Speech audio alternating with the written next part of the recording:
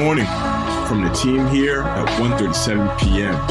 This is 7:31 a.m. Let's get the day going. Good morning, 1:37 p.m. family. Thank you for getting your day started with the 7:31 a.m. podcast. My name is Bo Templin. With me is Elton Jones, and today is Friday, January 21st, 2022. We will begin today's episode by saying happy 59th birthday to the Dream, Hakeem Olajuwon. Elton, I truly believe he's one of the most underrated players in the history of basketball. What he did is unparalleled. His footwork was next level, like truly 30 years ahead of his time. And a lot of people talk about, Jordan left for 2 years in the middle of his career to go play baseball. And during those 2 years, it was Hakeem Olajuwon who rose to the occasion and was the best player in the NBA. A lot of people like to say, oh, Jordan would have won. I'm going to leave it at it would have been a matchup I would love to have seen. I don't know who would have won it, but it was a matchup I desperately would have liked to have seen. And if we're talking nicknames, Hakeem the Dream is perfection. So good. So short, sweet, it's perfect. Elton, let's kick off today's show by getting into entertainment. So Elton, we got our first look at the new Lord of the Rings series coming to Amazon. We got our first title, Lord of the Rings, Rings of Power. We got our first look at what it's going to look like, the title, scripture, and all of that. But Elton, as we started to dive into the background of this show, holy smokes, the budget on this thing is ridiculous. Amazon paid $250 million just for the IP rights to produce this Lord of the Rings projects. But then season 1 of this show, The Rings of Power, is around $450 million. Elton, I remember when Lost came out and it was a groundbreaking show because the pilot cost $10 million.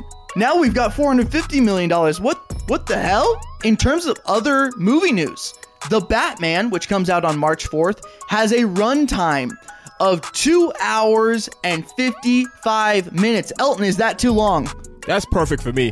I could usually use maybe like 2 hours and 45 minutes, but this is the Batman. I want at least 45 minutes of the Penguin just talking to Batman. Yeah, and you know what? If you want to extend some of those action sequences to like from 3 minutes to 5 minutes to 10 minutes, I'm not going to get mad if I see more of Batman beating bad guys to a pulp. I'm okay with that. Elton, what's going on over in gaming? Yes, Bo, we got some big launch dates to make you guys aware of. So yesterday, we got 2 new trailers for 2 major games coming out this year. Those games are WWE 2K22 and LEGO Star Wars The Skywalker Saga. Alongside those new trailers, we got some release dates. So, the latest WWE game is set to drop on March 11th. Now keep in mind, the game's Deluxe and NWO for Life editions will be released 3 days earlier on March the 8th. Now for the newest LEGO Star Wars experience, you can hop into all those crazy, amazing brick-filled lightsaber and laser blaster battles on April the 5th. Bo, I know you're a big wrestling fan. What are some dream match scenarios you would like to act out in that new WWE game? Well, one thing I'm pretty curious about, because the last WWE game I played was when Austin was on the cover, I think in 16, and you got to kind of play as him throughout his career, and you'd play in those premier matches, whether it's like against Bret Hart or the ones against The Rock. So I'm a campaign guy, so I need a good campaign or story mode to really make it like a complete video game. Has there been any update on the campaign for this one? So Bo, you'll love this. The showcase mode for this year, Rey Mysterio. Oh, get out of here. Oh, Elton, don't even do that to me. Dude, Rey Mysterio is like my favorite. 619 San Diego, small dude flying around. Yeah, hell yeah. Give me some Rey Mysterio. Yeah, that'll be hype, man. But we'll go from hyper realistic wrestling games to hyper halftime shows for the Super Bowl, Bo. What you got? Sports. Dude, we got a trailer for the 4 artists performing at this year's Super Bowl. Now, it was announced that we got Dre, Snoop, M, Kendrick. But today we got kind of this 5-minute long trailer where Dre is recruiting his army, his soldiers, and getting them over to SoFi Stadium in Los Angeles. It just got me hyped up. They do a great job promoting this stuff, and this is as excited as I've ever been for a Super Bowl halftime show. I'm right there with you.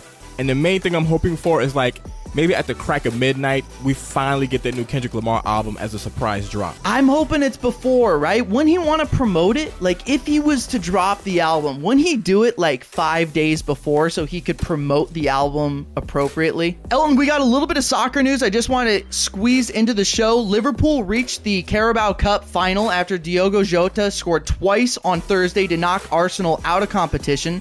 The Reds are currently without two of their most dangerous players, with Mo Salah and Sadio Mane away at the African Cup of Nations. Arsenal will have Chelsea in the finals next month. So I just wanted to squeeze that into the show real quick as you guys got your Friday started. Elton, what's going on over in NFT land? NFT. Monumental NFT update for you guys. So one of the more talked about potential moments in the world of NFTs last year was a proposal by Twitter that they will be incorporating a feature allowing users to verify ownership over the NFTs that they use for their Twitter PFP, profile picture. And beginning yesterday, Twitter Blue users finally got access to that feature. So subscribers to Twitter Blue, which is Twitter's premium service, which offers a streamlined user experience to and an undo button, which I need sometimes because I misspell a lot, can link their ETH wallet to Twitter and then select the NFT they like to show off.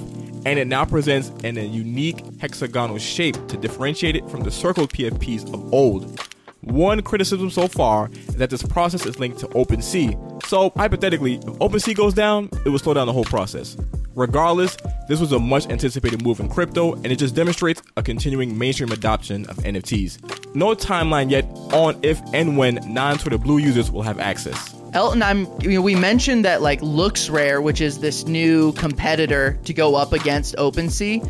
We talked about this on the show maybe a week ago. Kind of interesting. That would be a place like if OpenSea went down, LooksRare could catapult, by entering that mainstream platform. That would be pretty nuts to see like other competing social media services use that platform just to like rival Twitter's usage of OpenSea. 1000%. Well, guys, that's it for today's episode. For more details on these stories and more, make sure you head to 137pm.com or follow 137pm on all our social media platforms. Also, make sure you hop into our Discord. You can chat with us in the car community about a whole range of topics. It's awesome in there. We'll be back again tomorrow, guys. And as always, remember to stay curious.